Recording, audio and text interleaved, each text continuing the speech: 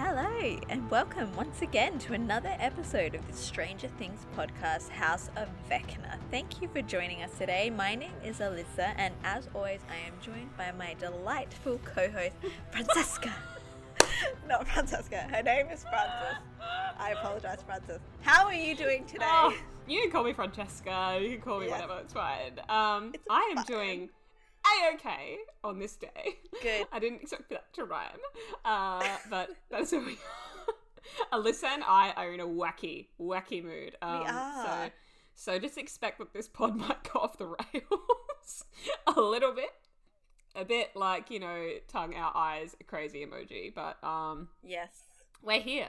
We've arrived yes. for episode 5 and 6, yes. The breakdown. But before that happens, there's been some breaking news today. Breaking news? Yeah. What's the breaking news, Frances? Well, for any of you who have listened for quite some time or have even listened to one podcast, because we pretty much say this in every podcast. Train of Phones has announced, well, the Hollywood Reporter announced, and because it's the Hollywood Reporter, I'm like shitting bricks because it's probably, all true, that there is a Game of Thrones sequel focused on Jon Snow. And I am like, no. What the fuck? No. I am like, no. When I saw it, I was like, I almost needed, I couldn't believe my eyes at first. Yeah. And then I just took a moment and I am like, this is the first thing that came to my mind, okay? Why? I'm sorry, everybody. We'll get to the Stranger Things conversation very quickly. But anyway, and why?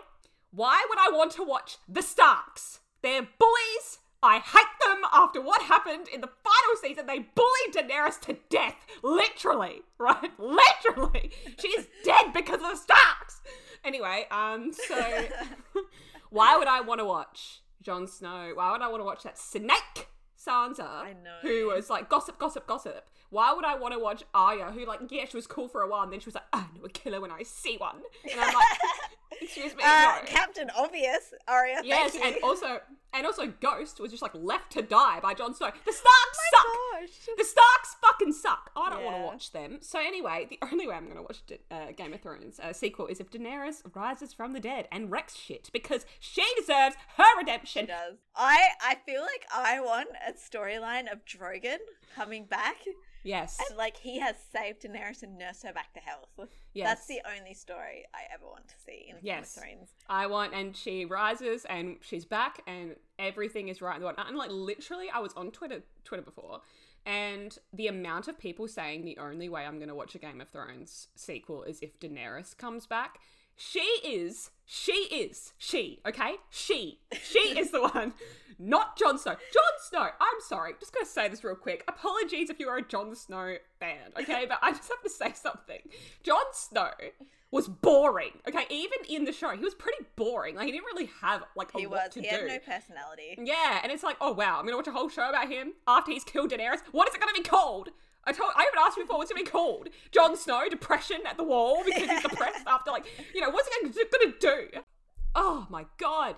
Look, I love Kit Harington, okay, I really do. I think he's a sweet, lovely person. But, what the fuck is this about? I was just not happy. Anyway, sorry, had to get that out. I know get that off your chest. And you know what? When you messaged me about it, I was like, I feel like those HBO executives are, looking at their calendar and they're like, has it been enough time yet? It's been 3 years. Surely people aren't still mad. Yes, people are still mad!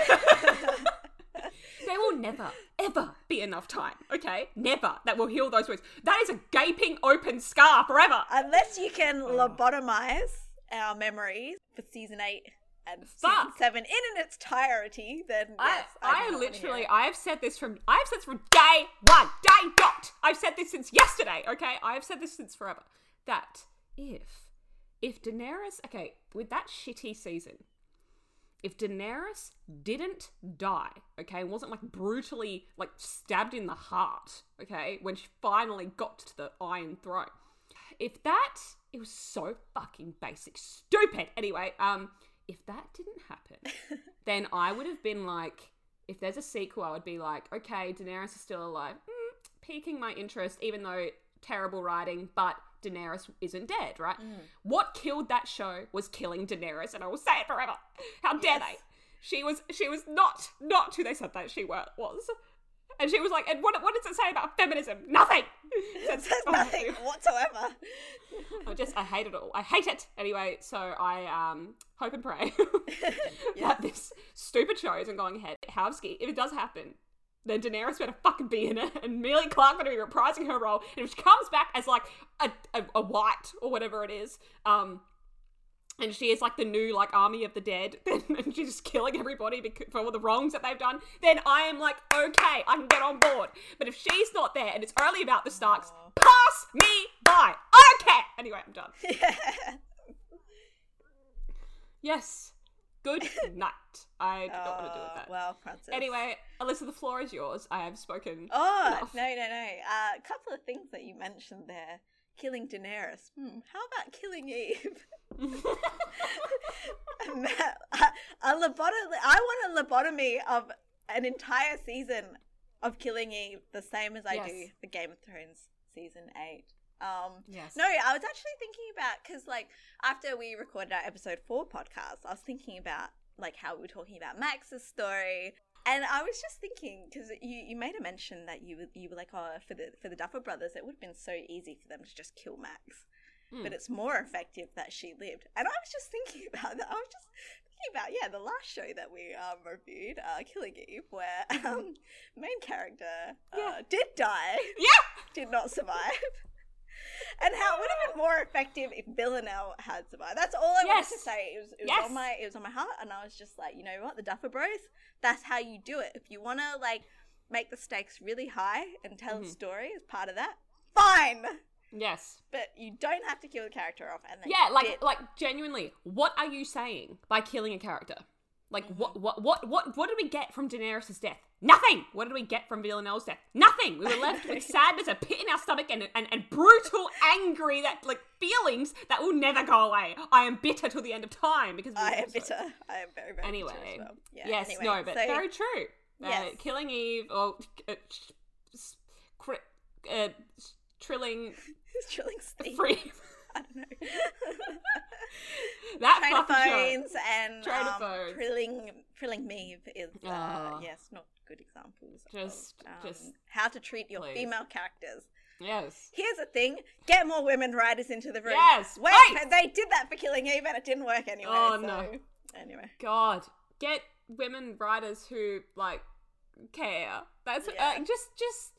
I don't know just, you know, this whole thing of like, and it's true, this whole ending in the last 5 fucking minutes of your show that you have to kill off your like, you know, character who's like had the most growth and is the most interesting. Please. Anyway, not to say that male writers can't do it well too. Obviously, Stranger Things 4, we probably do have more male characters, I think, but they're all quite well rounded. And all the female characters are very well-rounded as well. So I'm very happy. As we've said in the previous pods, I'm very happy with how Stranger Things 4 is going so far. Yes. And anyway, that probably leads us into our 5 to 6 review / recap. What a segue. Yes. What a segue. I know, from like burning female rage to calm and collected. And we actually opened this episode in California. Yes. California. Yes, and Surfer Boy Pizza, the van, is roaring down the highway. Yes, and they have a dead person in the back, a dead agent. He's dying. Oh, he's dying. Sorry, he hasn't died. And they're like, damn, dude, tell us where we're going, what's going on, how do we find 11, yada, yada, yada. And he's like, the Nina, or something while he's dying. And then they're like, what? And then he's like, he's like, here's the pen. And they're like, write it down. And then he dies in the middle of it. And I was like, why is it so quiet back there? He's driving. It's because he's dead. Yes. So basically they're just like, what the fuck is this? They've got they get a pen. They don't get the number, they don't get an address. All they know is Nina and the pen. And I actually Googled their names. Agent Harmon. Oh, you Googled it? Yeah, and Agent Wallace was the other guy who got shot first, which I mistakenly said in the last pod that he died. No, and I am someone who I can recognize when I've made a mistake and I can apologize for it. Unlike the Killing Eve writers, unlike the Train of Phones Yes, writers. another reference. Good job. Wow. Yes, exactly. So I recognize that I made a mistake. I thought the guy died. He doesn't die. In fact, he is captured by Gary from our last pod. Who, I found out does actually have a name. Lieutenant Colonel Sullivan. I don't know his first name though, so I think it could still be Gary. We can call him Gary, it's fine. It doesn't really matter. But yes, anyway, so yes, he is not actually dead, but he has been captured. Yes. And anyways, but we're still back on Agent Harmon, who unfortunately has just died in the back of the Surf Boy pizza van. Yes, so they're like, oh my god, what are we going to do? Blah, blah, blah, we have no information. Yeah. And then Argyle. Yeah, everyone's freaking out. When they take him out of the car, they're burying him in a desert. And then Argyle's like, constructing a tombstone from a pizza box. And then, while Will and Mike, I forgot his name, were sitting on the car, they realised that the pen doesn't work because Argyle's trying to write a lovely message of dedication to said agent. Here lies said agent that we, and it says, here lies unknown hero, Agent Man, who saved Agent Will, Mike, Argyle, and Jonathan from certain death. Yes. And Jonathan is going, you're putting our names on a headstone? Oh, Argyle, he's doing his thing. He's a good bloke. Yeah. And, and then Mike is like, the pen, right? So then run over, run, pick it up, run. Open the pen, and kaboom! There is a number. A number falls out. And yes, they realise that there's a number there. Before this, though, Will and Mike are sitting on top of the car. And they have a little conversation before Mike realizes that Agent Harmon... Why did Agent Harmon give me a pen that doesn't work? Because Argyle's obviously trying to do the headstone for him. In memory, I appreciate. Yes. And then, so in this moment, though, like before this happens, Will and Mike are having conversation. And Frances, I don't know about you, but it sounds awfully like coming out. But he doesn't actually say it. Yeah. But he says, yeah, he does. Sometimes I think it's scary to open up like that, to say how you really feel, especially to people you care about the most, because what if they don't like the truth? And that truth would have been goddamn hard to come to terms with in the late 80s, I have to say. Who knows? He might have been saying something totally unrelated, but he's looking all doe-eyed at Mike, and I think it's pretty obs. Pretty obsky. I think we're at a stage now where all of that subtle, not so subtle, is it's open. It's out there. Loud and obvious. Will may as well be wearing a pride jacket here. Yes. He's like, hello. Waving a little pride flag. But so before this though, Mike and Will are having conversation because Mike is really struggling with the fact that he may have sent 11 on to something where obviously the government agents are after her now. They want to hunt her down. They want to stop her from potentially killing anyone. And so Mike is feeling some stress and anxiety about that. Yeah, and fair enough. Like, it's not like he was like boyfriend of the year. You know what I mean? It's like from, and then we, the whole thing of like, she didn't look fine. I will hate that sentence for the rest of my life. Like, I am like, that's not cute. He's still on my shit list. I know. So okay, feel guilty. And poor Will is just trying to make him feel a little better. Oh, he's just, I don't mean to have these like, biases towards characters, but that's just what happens, Mike still has not given me too many reasons to like him yet. But I'm open to it. But Mike, step your game up. Step your game up, buddy. Yeah, so they find out the number, and when they call said place, they realise that it's actually a computer. And they hear the dial-up noises. Yeah, the dial-up noises. And I thought they were gonna, when I thought that sound would come over, you know how like in like primary school when we used to connect to the internet with like, yes. I thought that noise was going to come through and it didn't. But yeah, I thought same. I was like, where's the dial-up internet tone? The one that every single, like, generation. What are we? Are we Generation Z? No, we're millennials. Oh, we're millennials. Yeah, that's right. It's true. Anyway. But okay, can I just say something real quick? Boomers always think that millennials are like the young people, and it's like, no, millennials are like fucking in our 30s. Okay? I was actually thinking about that when I was listening to our last pod, because I have this thing where I constantly refer to like Jonathan, Mike, Will, Elle, like all of them. I just call them the kids. I'm like, it's the kids. And I just feel like when you're in your 30s and anyone who's under like the age of 25, they're just a kid. Like, they're just kids. That's how it is. Yeah. So, yeah. Yeah. I was not very smart under 25. But there is room to grow.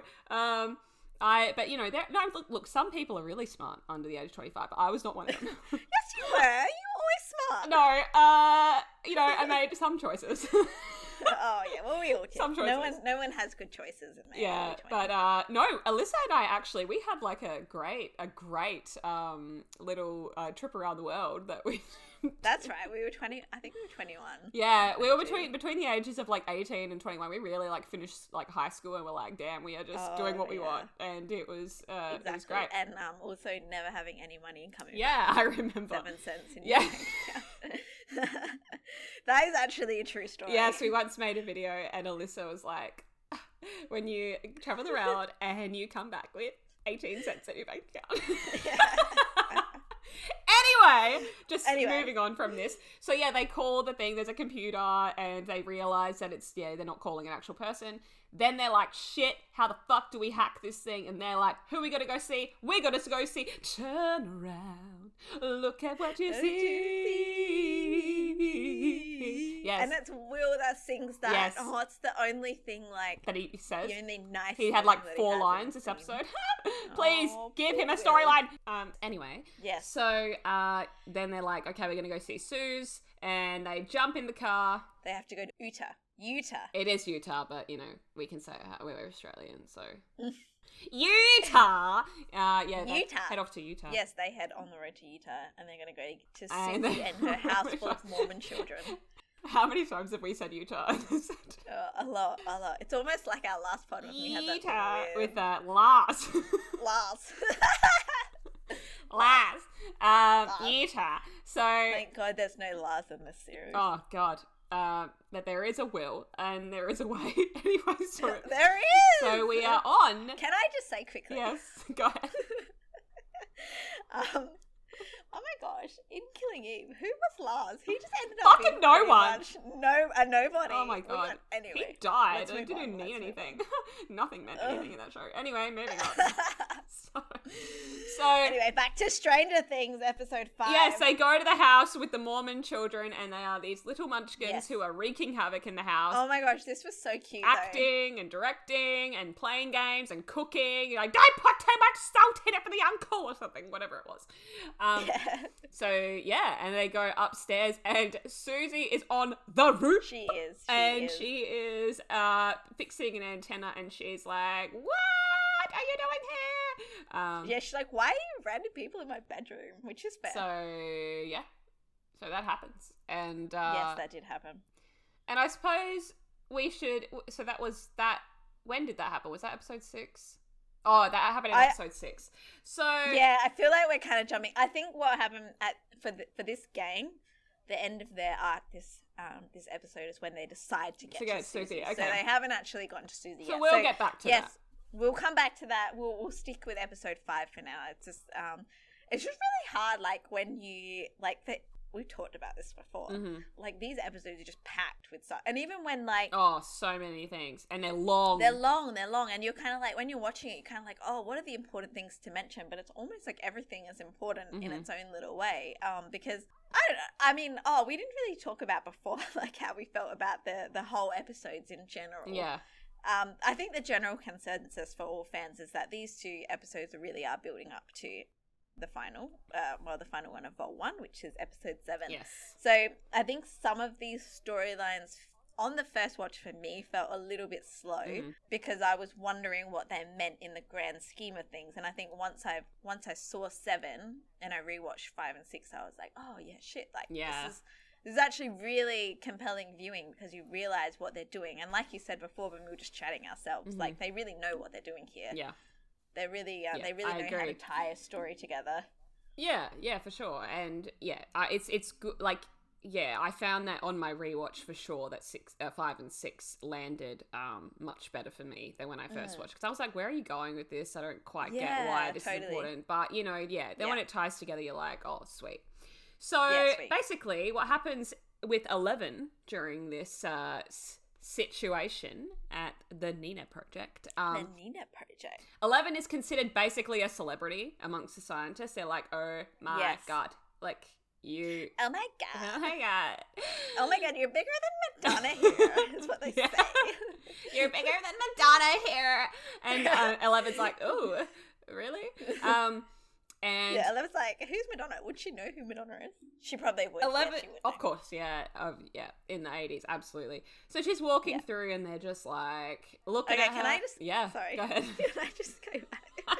Sorry, we were talking before about how Frances is really good about steering the conversation. I always jump in, and I'm just like, oh, but I wanted to mention this thing. No, go ahead. Like when 11 is in the car with Dr. Sam Owens. Mm-hmm. And then they like stop at like a random door in the middle of the desert. I'm just like, how has nobody noticed that there's a random door in the middle of nowhere? That's what I was wondering. I was like, how? Surely someone has seen that before and gone, what's this? Suspicious. Oh, curious. Yeah, tried to enter it. Maybe they did notice it and they just got shot dead or something. Maybe. But yeah, the one thing that I just wanted to notice about this bit, when they go underground, he takes her underground. He explains that it's a storage space for ballistic missiles. Yes. Way back when. And yeah, they have this conversation, and it's very conversational, and it's meant to take 11 off guard, I think. But he does say something very vaguely threatening when you look into it. Yeah. He says something like, we repurposed it to hold something much more powerful. You. And like when I heard that, because I remember he's like really like, he has a nice face and he's really like he's nice, and he calls her kiddo and he puts his hand on her back like comfortingly. Yeah. But he's still basically telling her as he's walking her in, like, we built this place to hold you. Yeah. And then obviously as the episode goes on, you see they do some fucked up shit to her. Yeah, well, when she gets in there, she starts to resist, and she starts to try to escape, and she gets a fucking needle shoved into her neck by fucking Brenner. And that's the thing. Obviously, this is a man who traumatized her and held her and did medical experiments on her. And she, like, at the end of season 1, I think is the last time we saw them interact. Is that right? Or is it season 2 when she, okay, yeah. And I think so. I can't remember. Because you're fresher with it. Yeah. Give me 1 second. I just got a cough. And we are back. Hello. Yes, we are. On the podcast. Hello. Frances had to take a quick break, take an antihistamine. Because allergies. Are you feeling okay now, Frances?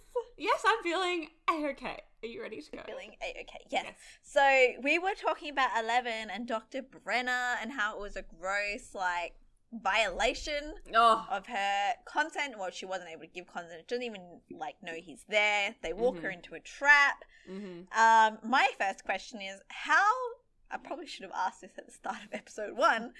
How did he survive that Demogorgon attack? He does have some, like, scars on his face. Yeah. And so I guess we're just meant to believe that he just survived. But yeah, so Dr. Brenner comes and he says, daughter. And she's like, Papa, like, crying. And then, she tries to run away because who the fuck would want to be there? Yes. And then she gets a needle in the neck. Yeah, fucking. And she is unconscious. Oh. And I fucking hate them both, basically, at this point. Yeah. And, you know, it's very unsettling. It's very unsettling because it's that same old thing where it's like 2 old white men. Yes. Know what to do with a woman, and it's just fuck off with your gross ass tendencies. Though I still do like Sam Owens because he does show some care for 11, and obviously it works, but it's not cute. Yeah, so basically, like, when they kind of the whole point of getting her to that point is so they can kind of push her through memories of the past. Yes. And when they do so, so she can get her powers back. Yeah, so she can get her powers back. And she finds herself like stuck in a mental maze, and she's going in and out of the rainbow room, and every time she's there, we see a certain blonde-haired man. A certain blonde-haired man. A certain blonde fellow saying, well, look who decided to join us. Someone is a sleepyhead this morning. Over and over again. Okay, over and over again, to the point where I was like, shut up. I get it. It's so annoying. Yeah. And I think that's why when you're watching that and you haven't seen 7, you're just like, fucking hell, like, this is like, I get it. But like, I'm over it. I get it. Yeah, I get it. He thinks she's a sleepyhead. Fantastic. Anyway. And obviously, yes, 11 now has shaved hair. Mm-hmm. And she is, she's in a memory, so she's remembering her little self. Yeah. I will make a note, like, the CGI on young Elle, I do find wonky, right? It's not quite, it's a little wonky, it's just not quite, how do I explain this? It's like you're looking at it and you're like, oh, that kind of looks real, but it kind of doesn't.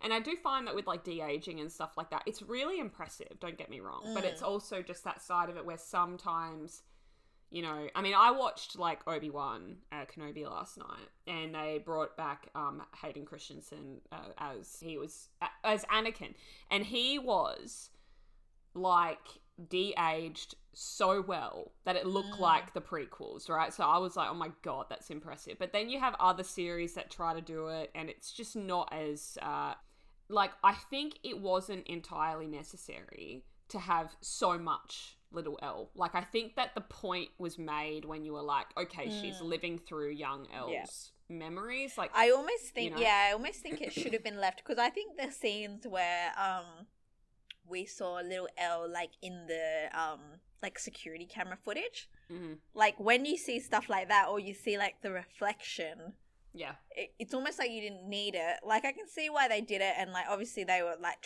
I think they were just making it really obvious that this was the same person, and it wasn't 11 being there again. Yeah. And it was her being her younger self. But what I will say though is that I think that and sometimes I have gripes with when TV shows do this, because Stranger Things does do this sometimes a little bit too much, and I understand there's a lot to follow, so I'm not, like, mad at them about it. It's more so just something I notice. Give information, but you have to trust your audience gets it as well. You know what I mean? So I kind of felt like sometimes in this series, and it's happened from the beginning.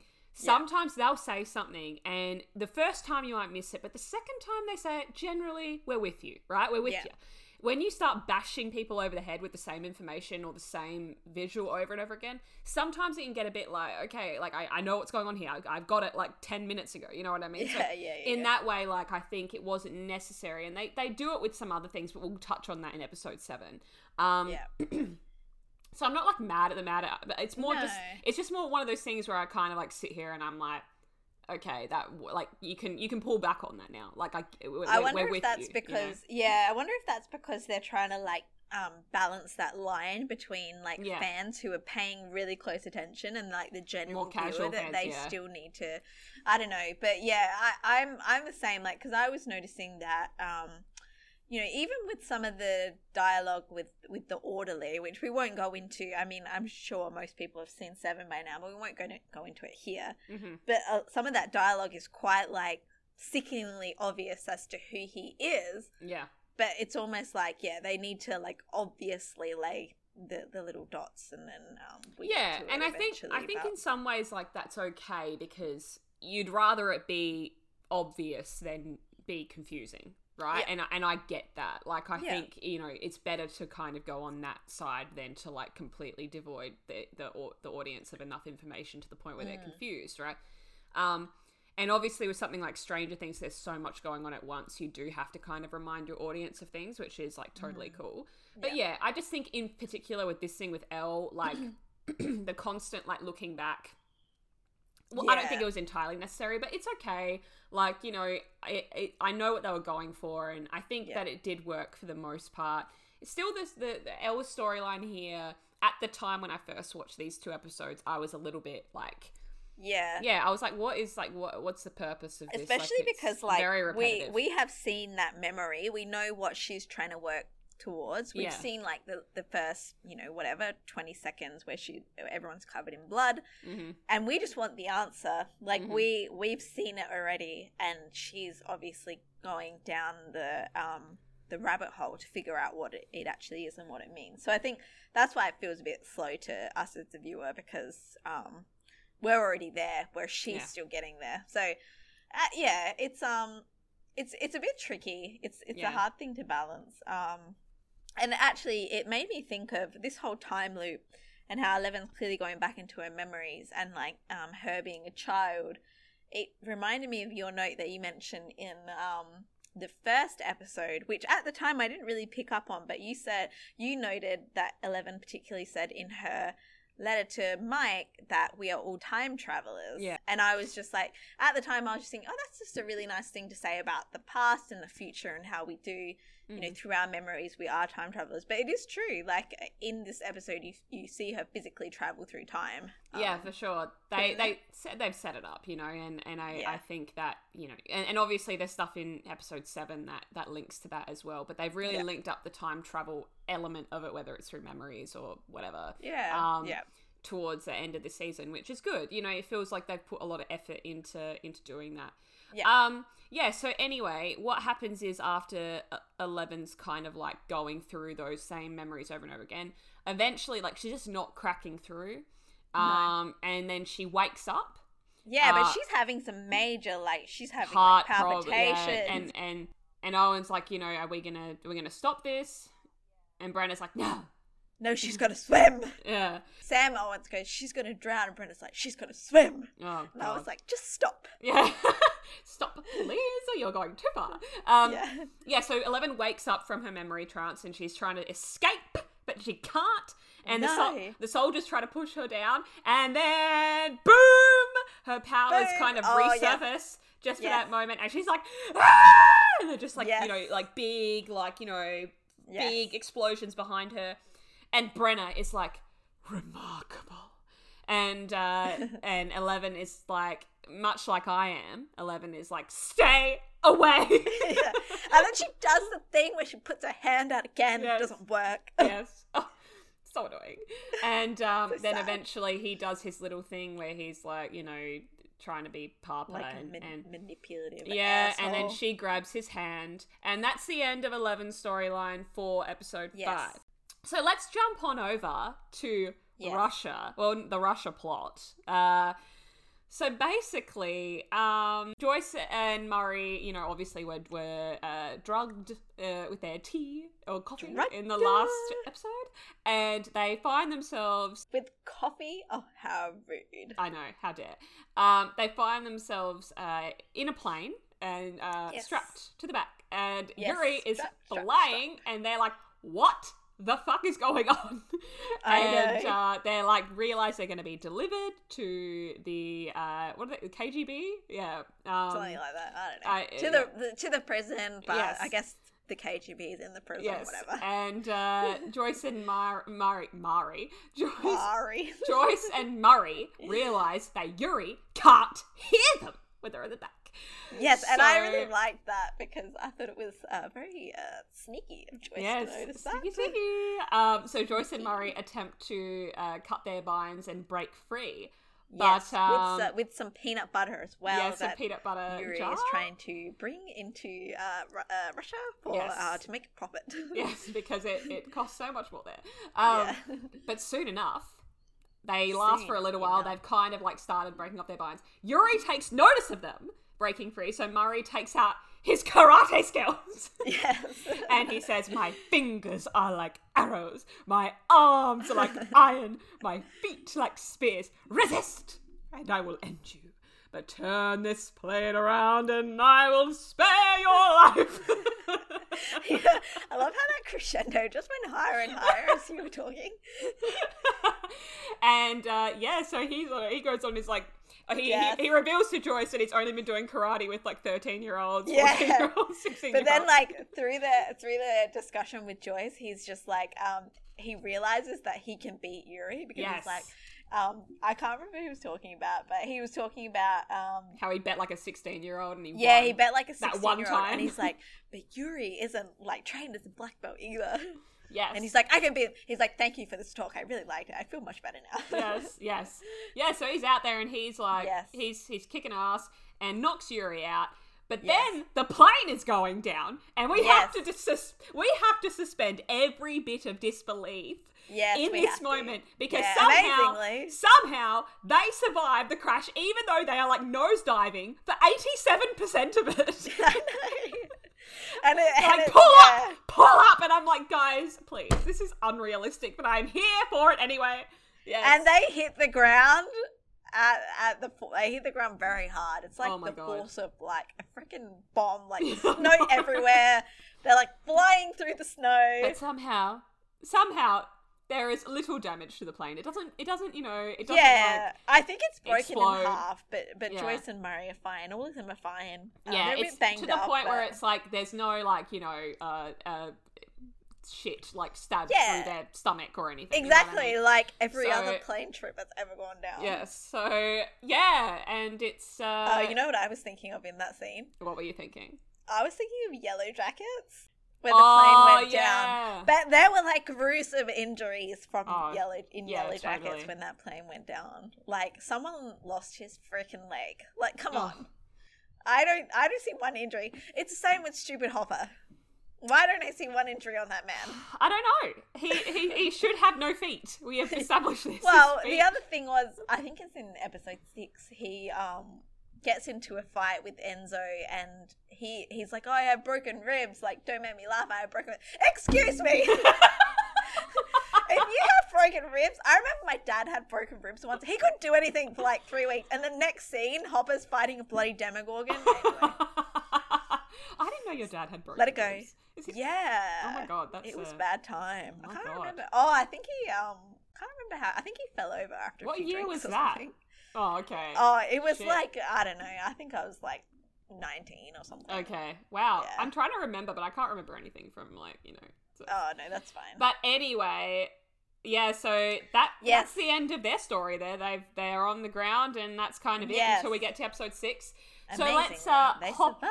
Yeah, they survive. So let's hop on over to the Hawkins gang, the gang that we love to talk about the most.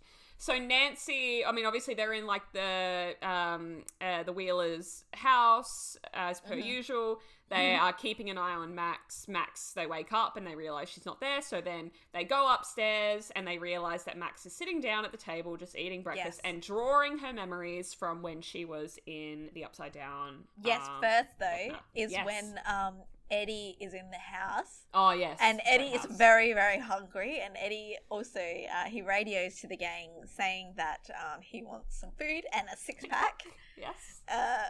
And then he does, because I raised my eyebrow at that, I was like, really? And then he does say in the episode, he's like, I know it's stupid, but it would really calm my nerves. Okay, fine. Fair enough. And then, he takes out SpaghettiOs and he eats that. Yes. And then that's when Nancy picks up and she's just like, Dustin, you're meant to be keeping an eye on Max. Yep, and Dustin has some hefty drool on his face. Yes.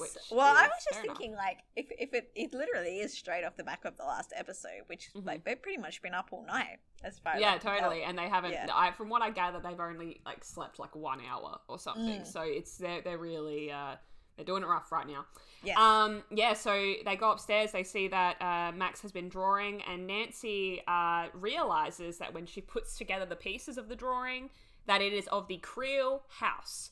So it is. The Hawkins gang decide that they're going to go look at it, and they head on over, and but it's boarded shut and locked. Can I just say though? Yes.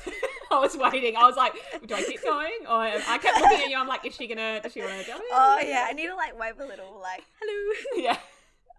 But I can just say, can I just say? Yeah. No, I just wanted to like point out that scene with Nancy. It's so creative. I really like how Max is drawing with the crayons, and at the same time they're having conversation, and Dustin's trying to explain, Max obviously went somewhere that Vecna didn't want her to go, and maybe Max infiltrated Vecna's mind, and and then at the same time he's looking at Max's drawing, saying like maybe the answer is somewhere in this incredibly vague drawing. God, we need Will. And that's obviously a reference to all of Will's drawings that he did when they managed to track down the Upside Down, and how it was in all of the tunnels under the town in season 2. And just like a side note, and I think I said this to you as well, like when we were binging, that I felt like the drawing that Will has done. Yes, I think it's for Mike, but I think something's there. I think there's something in that drawing, in that there painting, has to be, that has to do with the Upside Down, and when that's why they've held off showing it. So I think eventually, it must be, when they open it up, there's going to be something there. So do you think that means that Will's going to have a good storyline?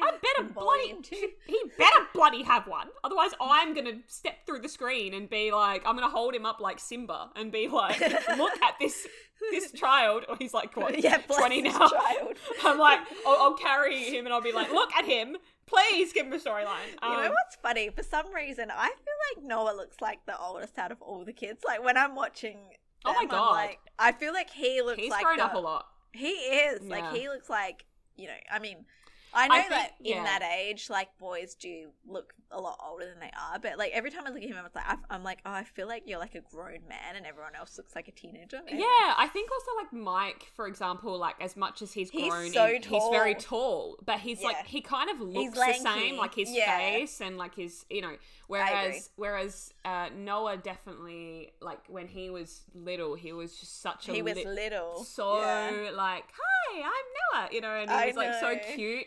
And now he's kind of grown into this, exactly. He really has. Anyway. Yeah, so they go to the Creel house and they're like, how do we get in? And then Robin is like, I have a key, and it's a fucking brick. And she throws it through the window, and Steve opens the door, and they walk through the Creel house. And they all have torches except for Steve. And Steve goes, where'd you guys get those? And Dustin goes, do you have to be told everything? Do you have to be told everything? Yeah. And it's like, yes, Steve, the torch is in the front pocket, back pocket, whatever it was. And Robin and Nancy, our fave duo, they just like naturally go off together. And I was like, great. Yes, before that happens. Oh, yes. Before that happens. They see the grandfather clock in the little hall area, and Max is still wearing her headphones just in case. She is. Kate Bush is still playing, and in true Steve fashion, Steve asks why the clock is in the visions. Maybe he's like a clockmaker or something. And the look on his face is so like curious, and Dustin's like, wow, he's cracked the case.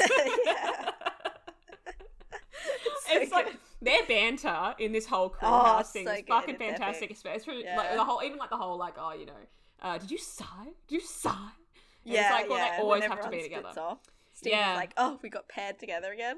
Yes, and so Robin and Nancy go off because they're best friends now, and we love it, women. Besties. And what's really cool as well is like Max and Lucas, while they're kind of walking through, have a tender moment, and Max, while they're searching through the house, and Max shares that she's afraid Kate Bush will lose her magic and it won't be her favourite song anymore, which will never happen because Kate Bush is great. While they're talking about finding Vecna's secret lair, they realise that the lights are flickering in the house, which is determining the movement of Vecna in the Upside Down. Which I was kind of like... I did like that because... But I was kind of like, I feel like Vecna would be able to sense someone in his physical house, right? Yeah, I mean, I was a little bit confused by it too. But he was tranced out. We saw him being tranced out. He was. Yeah, and when he was in the middle of killing someone. Very, very focused because he was focused on Patrick. Yes, that's true. His next victim. Yes. So I think, but we don't really know that yet because that doesn't touch on it till episode 6. Yes. But yeah, so that was another really cool shot. They really like these shots where they physically flip to the upside down, and so we see a shot of the gang all around the lights, and the lights are very bright, and then it's a swap to Vecna. Yes. Trancing out. But we forgot about Eddie. Yes, so poor Eddie is stuck in the boathouse and the jocks are coming after him. They find him and he has to escape on a dinghy through the lake. Through Lover's Lake. And the jocks chase him, but Patrick is suddenly taken by Vecna. And we once again witness yet another gruesome death. Yes, and Patrick. Eddie freaks out once again, man. Yes. Eddie needs therapy after this. He falls off into the water. And because obviously they are hunting him down. This whole Vigilante side story, it really gets into it in episode 6. And I don't love it. I don't love the storyline. But anyway, that's all fine. Uh-oh. You have frozen. I've got a note that my internet connection is unstable. It's the upside down. It's Vecna. Ah! Are you back? Okay, we're back. Sorry, Pod, we're back. So now we will jump into chapter 6, which is The Diver. And we start off immediately with the police showing up to examine the body of Patrick. Now, the police are like fucking useless in this show. Let me just say, like, apart from like Hopper, they really don't do anything. Like, they're just kind of curfew. They don't really do anything. I know. So Jason is telling the police that Eddie is a vessel for the devil, and how can you stop the devil if you don't believe he's real, and such and such. Yes. And this is great because you can actually see this happening. Like, you can see someone being like, I witnessed this. This is the only thing that I can logically put it to. And then the police being like, we're a bit more rational than you do. Yeah. You're like, no. Totally. Yeah, so I'll just continue on with Jason because he has kind of like his own storyline here. But Jason. He's such a Jason. They speak to, oh my God, it reminds me, you know, like Laguna Beach. Did you ever watch Laguna Beach? No, I never watched that. Oh, was it Jason? No, it was Steven. Kristen Cavallari. So I was going, Steven! Anyway, so I was like, Jason! So we see Jason, sorry, we're Australians and we really enjoy making fun of the Valley Girl accent. It's just part of yeah. Anyway, so yes, Jason. So Jason speaks to the town during an announcement and gives a very passionate speech about the Hellfire Club and in particular Eddie. And passes out flyers. Jeez, calm down, bro. Oh, so dumb. And Erica is like, that's bullshit. And it is, because it is bullshit. It's just a club for nerds. Yeah, exactly. And the whole speech is like realistic, I suppose, to the time and stuff. And much of the town gets on the jock side, and I suppose it's because they're wanting answers and all that. But yeah, Jason is very much on the devil is in Hawkins, and we need to stop it. And all of these deaths are ritualistic sacrifices, and Eddie is part of a cult, and yada yada. So they're really going hard on the conspiracy theory. He's a small town preacher in the making. Like that's his life journey. But you know what that made me think of? Like the fact that he quoted Romans 12. Like, man, a lot of non-Christian people really like to pick up Bible verses and cherry pick them to fit their individual circumstances. And that's just a perfect example of that. Yes, absolutely. So the town is kind of like, obviously the parents are like mortified and they're like, what the fuck do we do?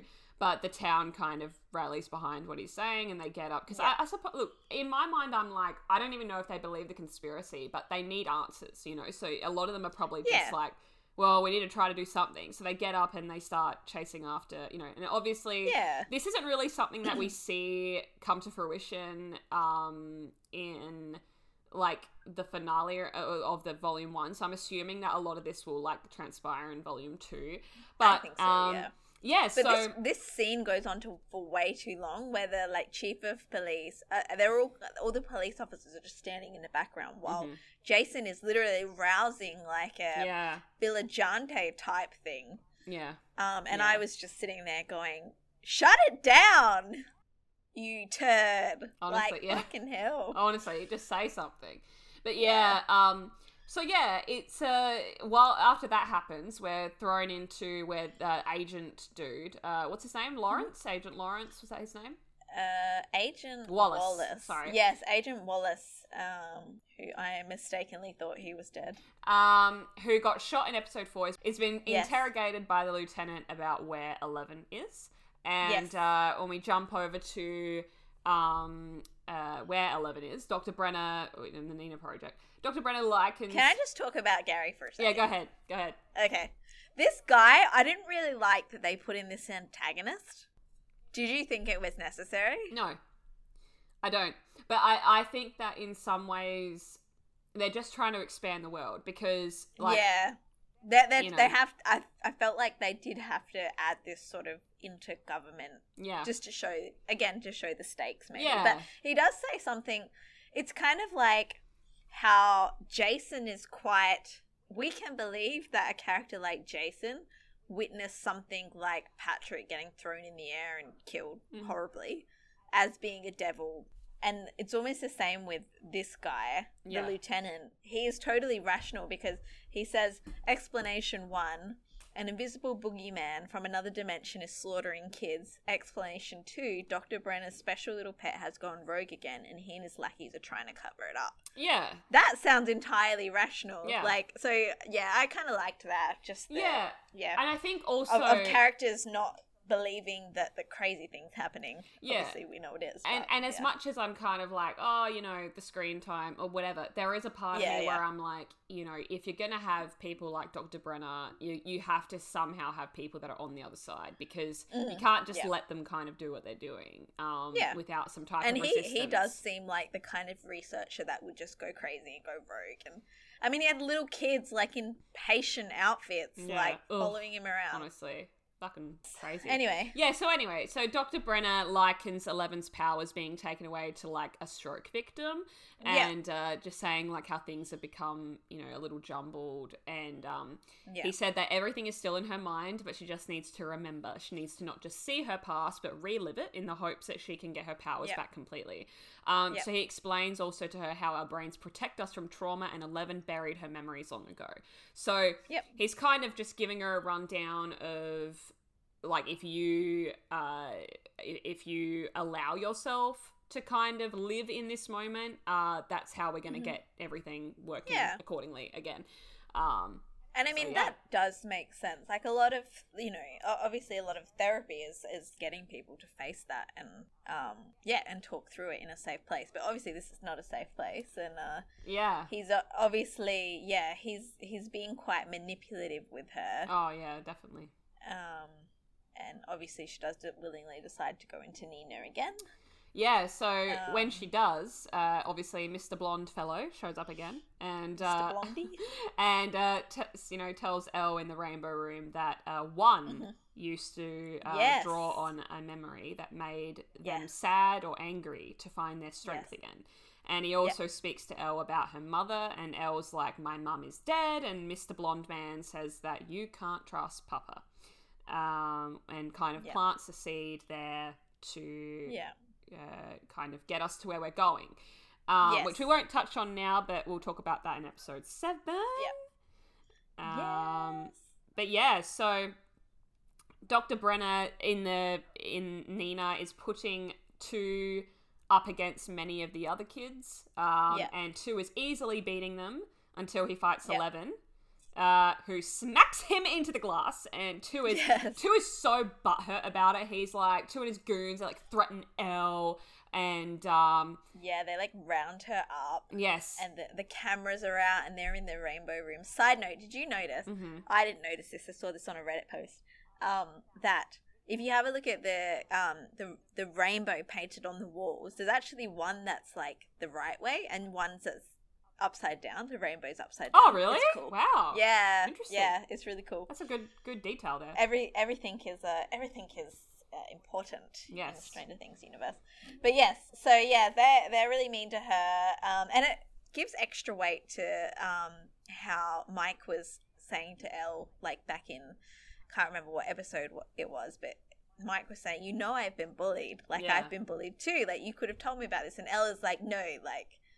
You don't get it. Or I can't remember what she says exactly, but this is the reference to this, I think. Yeah, it's kind of that she's so different that that he will never get it. You know what I mean? Because she doesn't fit anywhere. She doesn't fit in. No.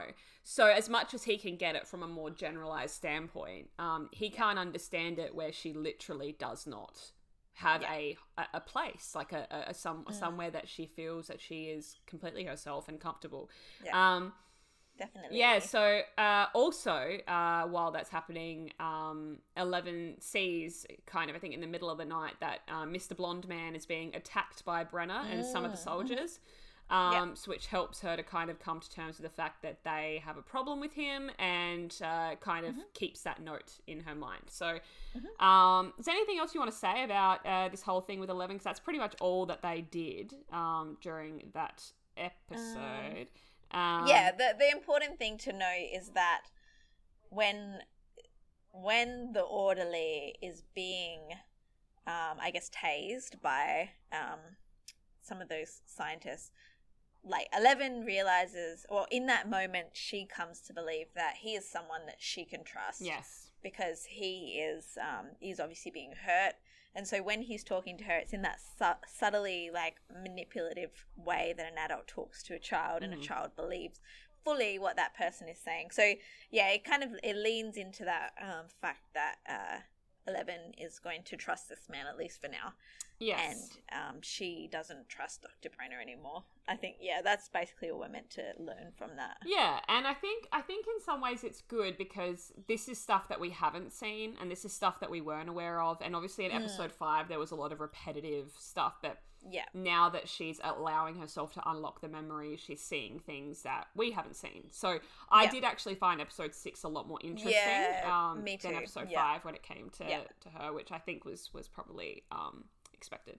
Yeah, so let's jump on over to California because they have arrived in Utah, and obviously we touched on this before, but let's really get into Salt Lake City. Yeah, so they see Susie on the roof, and you know, Argyle also has heart eyes for Eden. He loves Eden. Like the garden.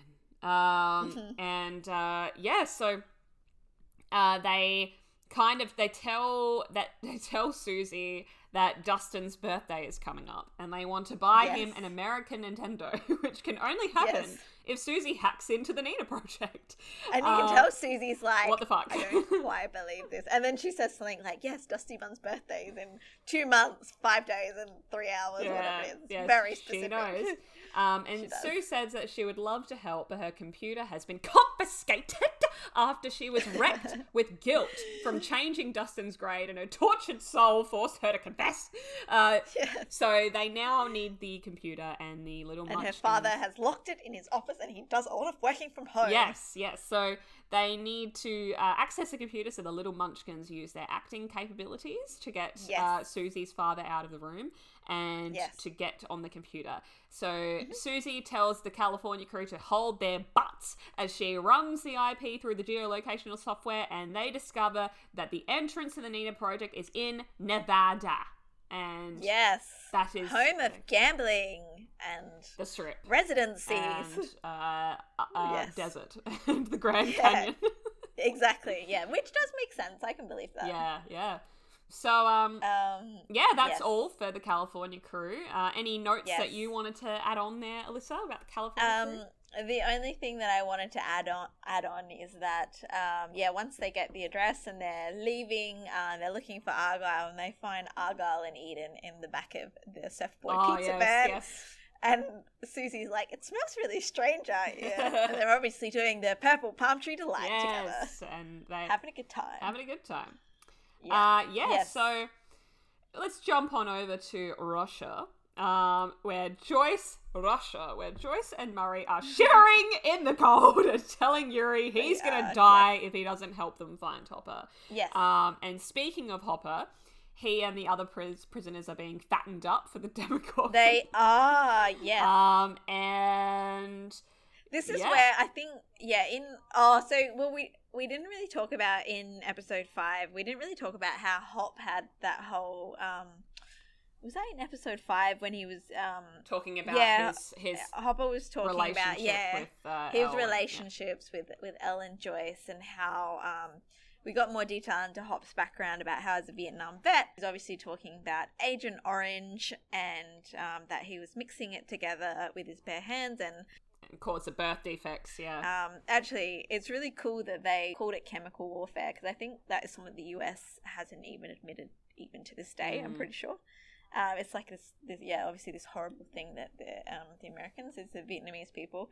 We also find out more about Sarah, his daughter. Obviously, we saw in season 1 she was born healthy, but then died from cancer, really young, and Hop feels that it is his fault and his curse.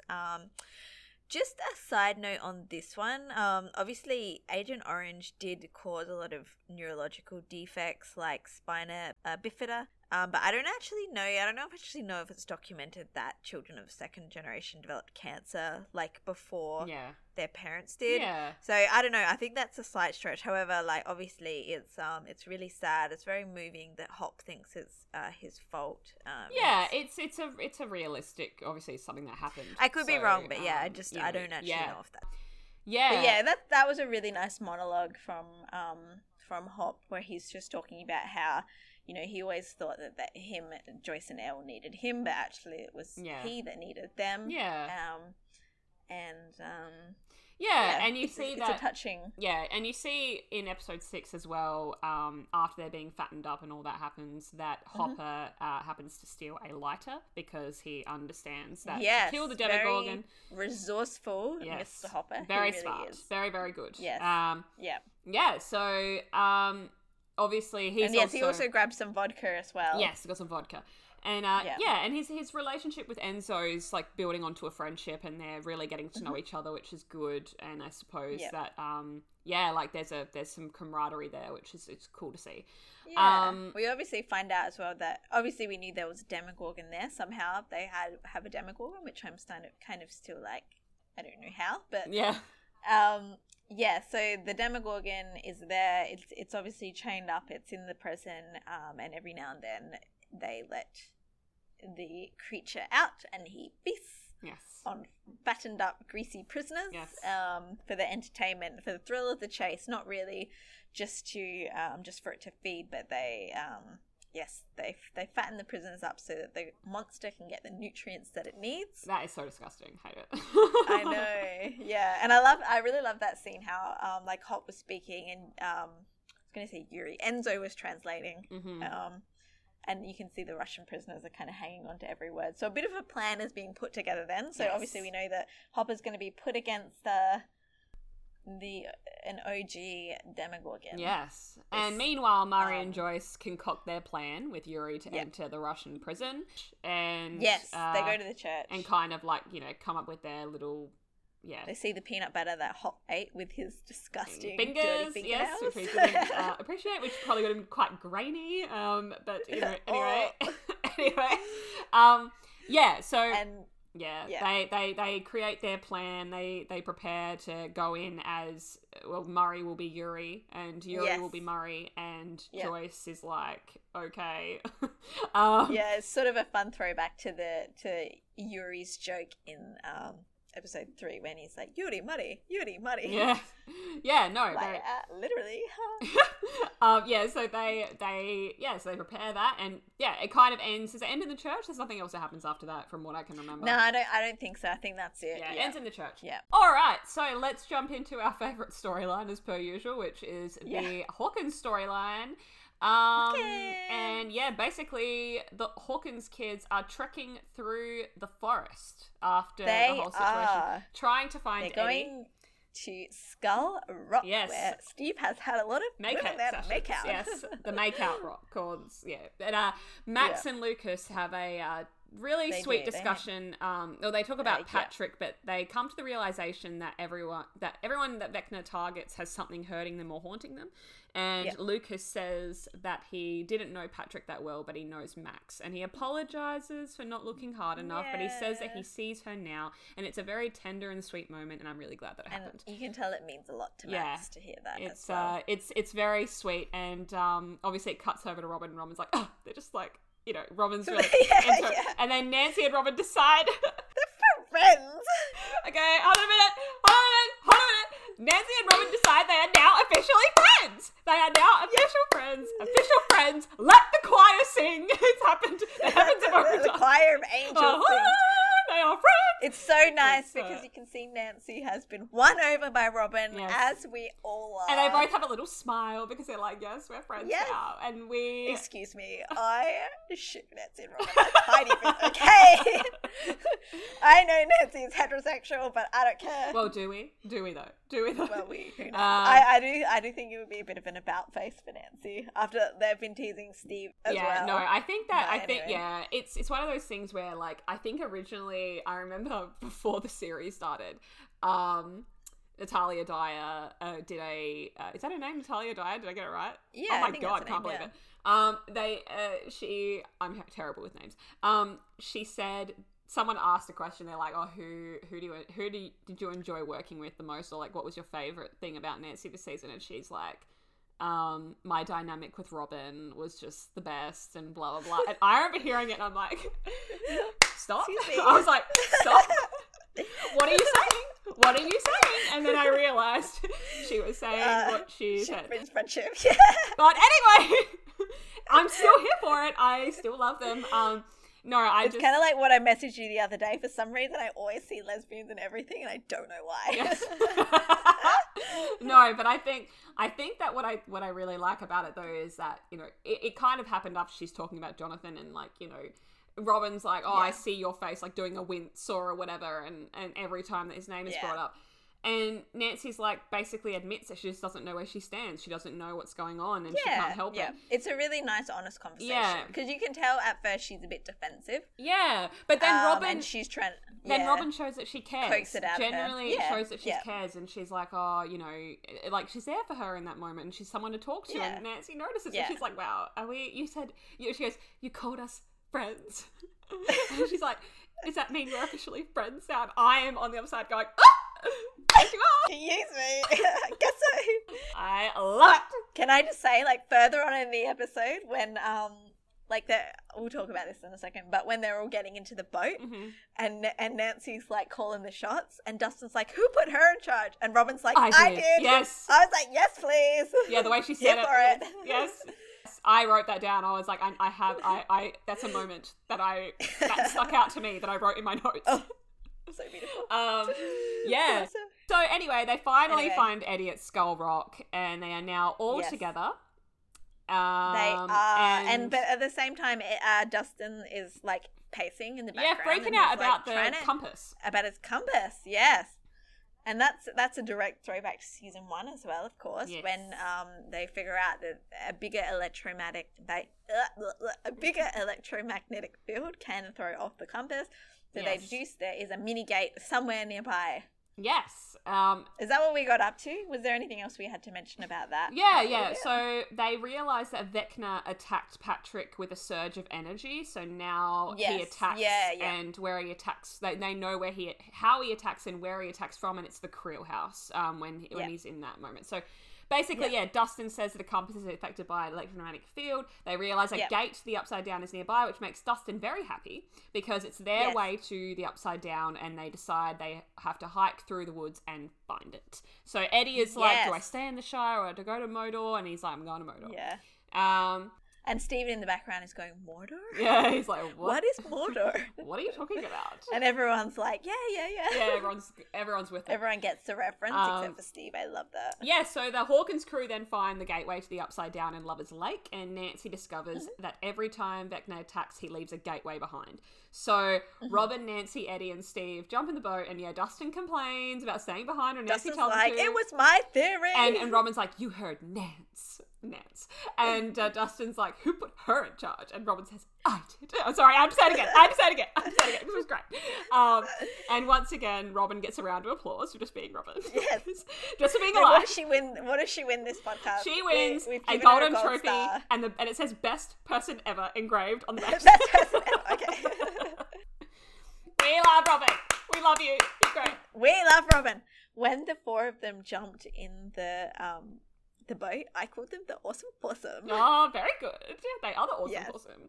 They are all of my favourite characters, except for Dustin. Yes. And Max only because Yeah. Yes. So they're all in one space.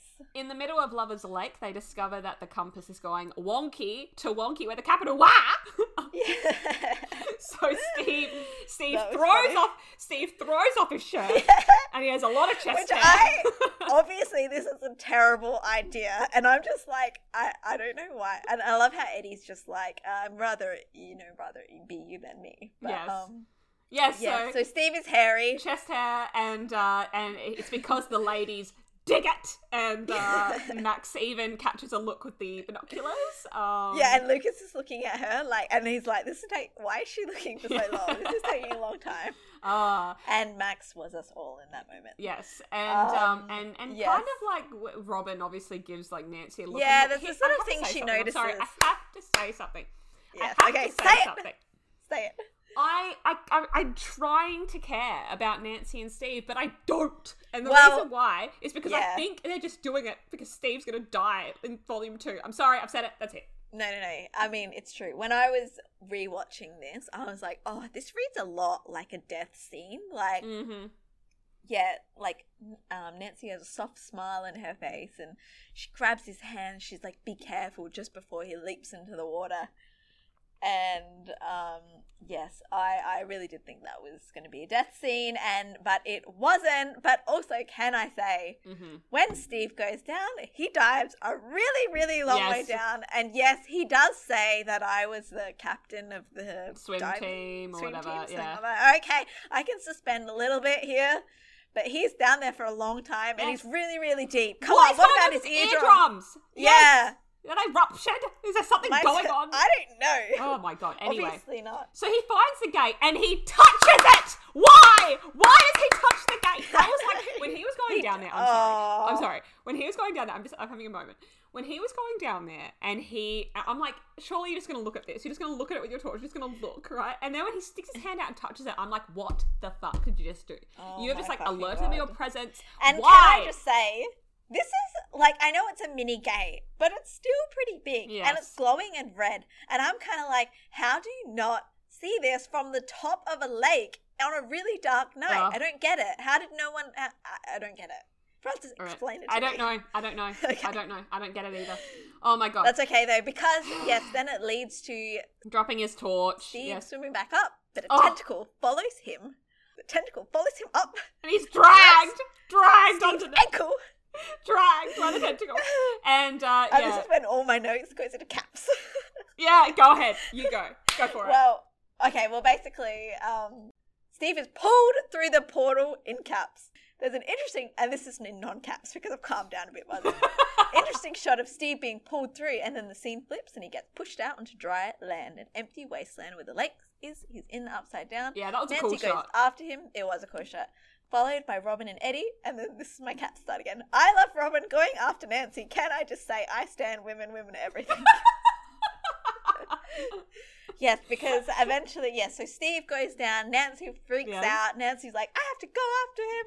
She goes after him. I too had caps, and mine says, but then he gets dragged under by an upside down tentacle, and Nancy follows him, and then Robin follows Nancy because friendship, and then Eddie follows well because he does. Yeah, because he may as well.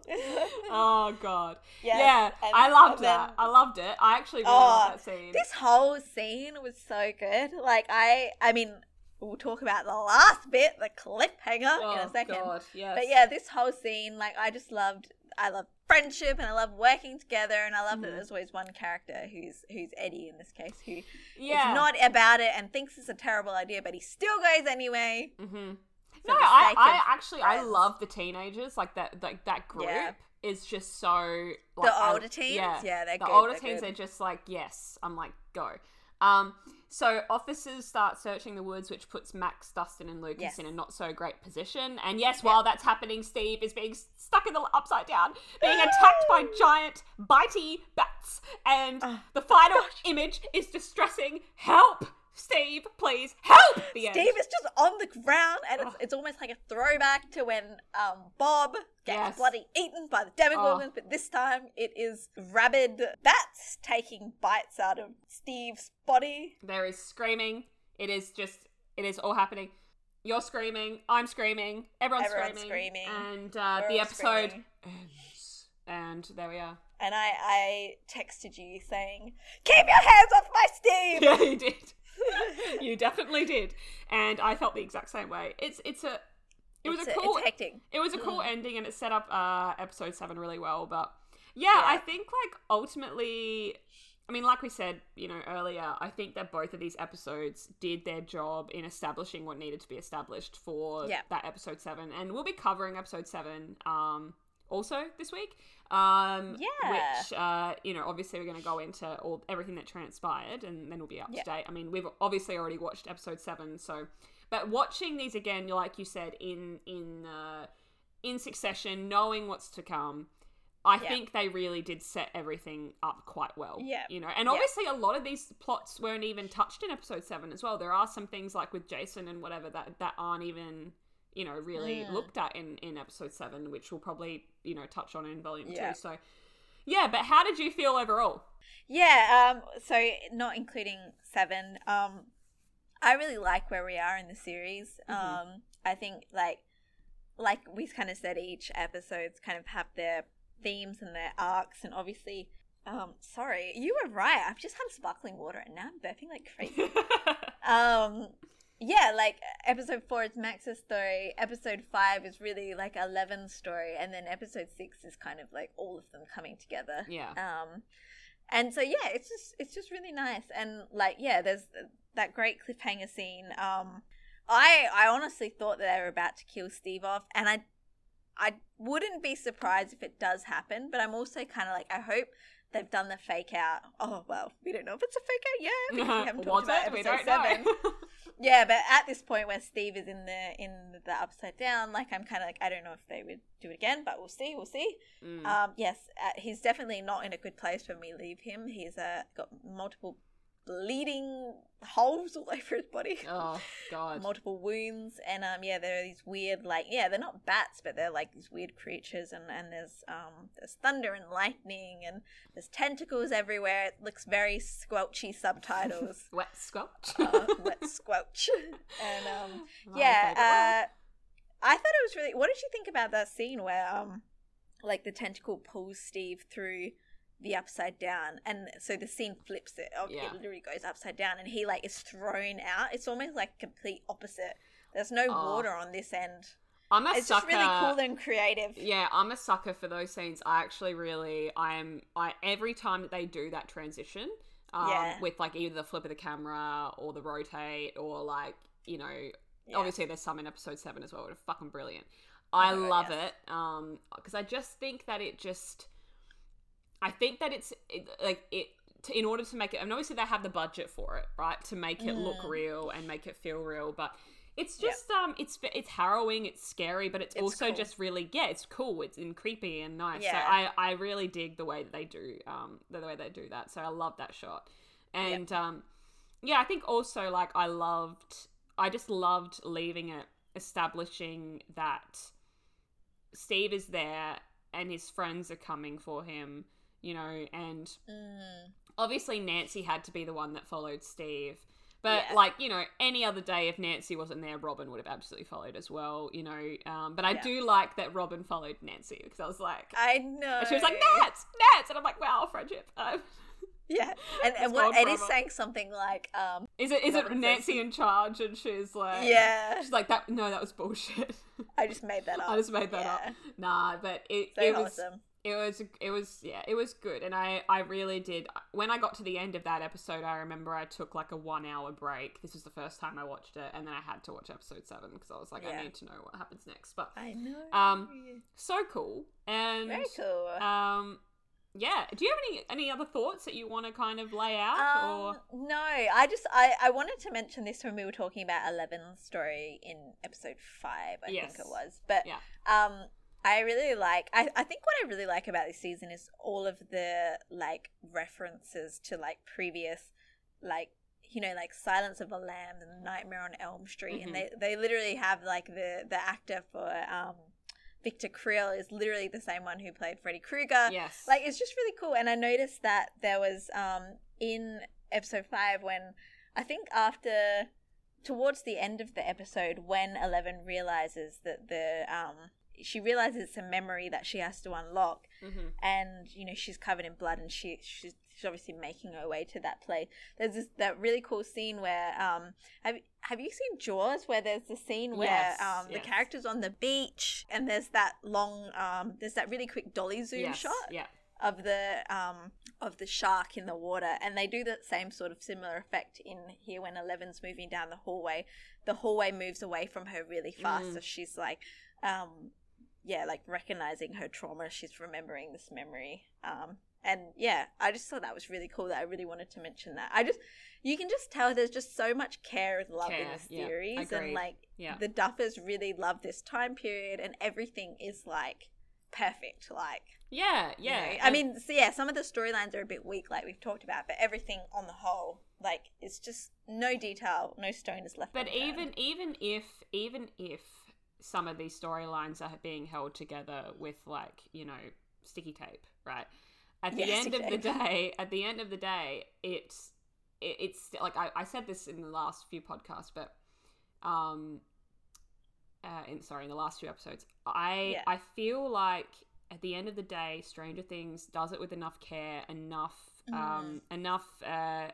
commitment to what they're trying to do, that when you're kind of done watching it, you're like, okay, I'm cool with it. That's how I feel. As long as it's entertaining, I can find reason to be invested, and the characters are brilliant, and like the writing, for example, like Murray and Joyce, to me, I find them hilarious, right? So, they're a good duo. So when he's off doing his karate while the plane is going down, I'm enjoying the fact that Murray's doing karate. It's funny to me. And Joyce is just like standing there like, what in the actual fuck? So Joyce's face when he knocks out Yuri, she's like, how are we don't know how to drive a plane. Like, it's gold. Yeah, it's great, So I think it's no matter what plot, I mean, obviously the Hawkins plot for me is like the standout.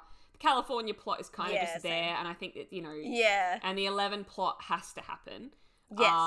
And obviously, like we've said, the Russia plot is probably the weakest, but even in that weakness, there is something to take from it, something to enjoy, something to laugh at, or something to that's quite heartfout, with Hopper sharing his story. So. Yeah, his story. Yeah, definitely. Yeah, so it's just full of heart. It is. Do you have anything else that you wanted to note specifically to the pod? No, aside from just saying thank you for listening. We really appreciate anyone who's come on board, and if you're listening from our last pod, we're so happy that you're here. Or if you're a new listener, thank you. Feel free to contact us. We're at House of Vecna on Twitter. We only just created that Twitter 3 days ago. And our Gmail account at House of Vecna, House of Vecna at gmail.com, and at House of Vecna on Twitter.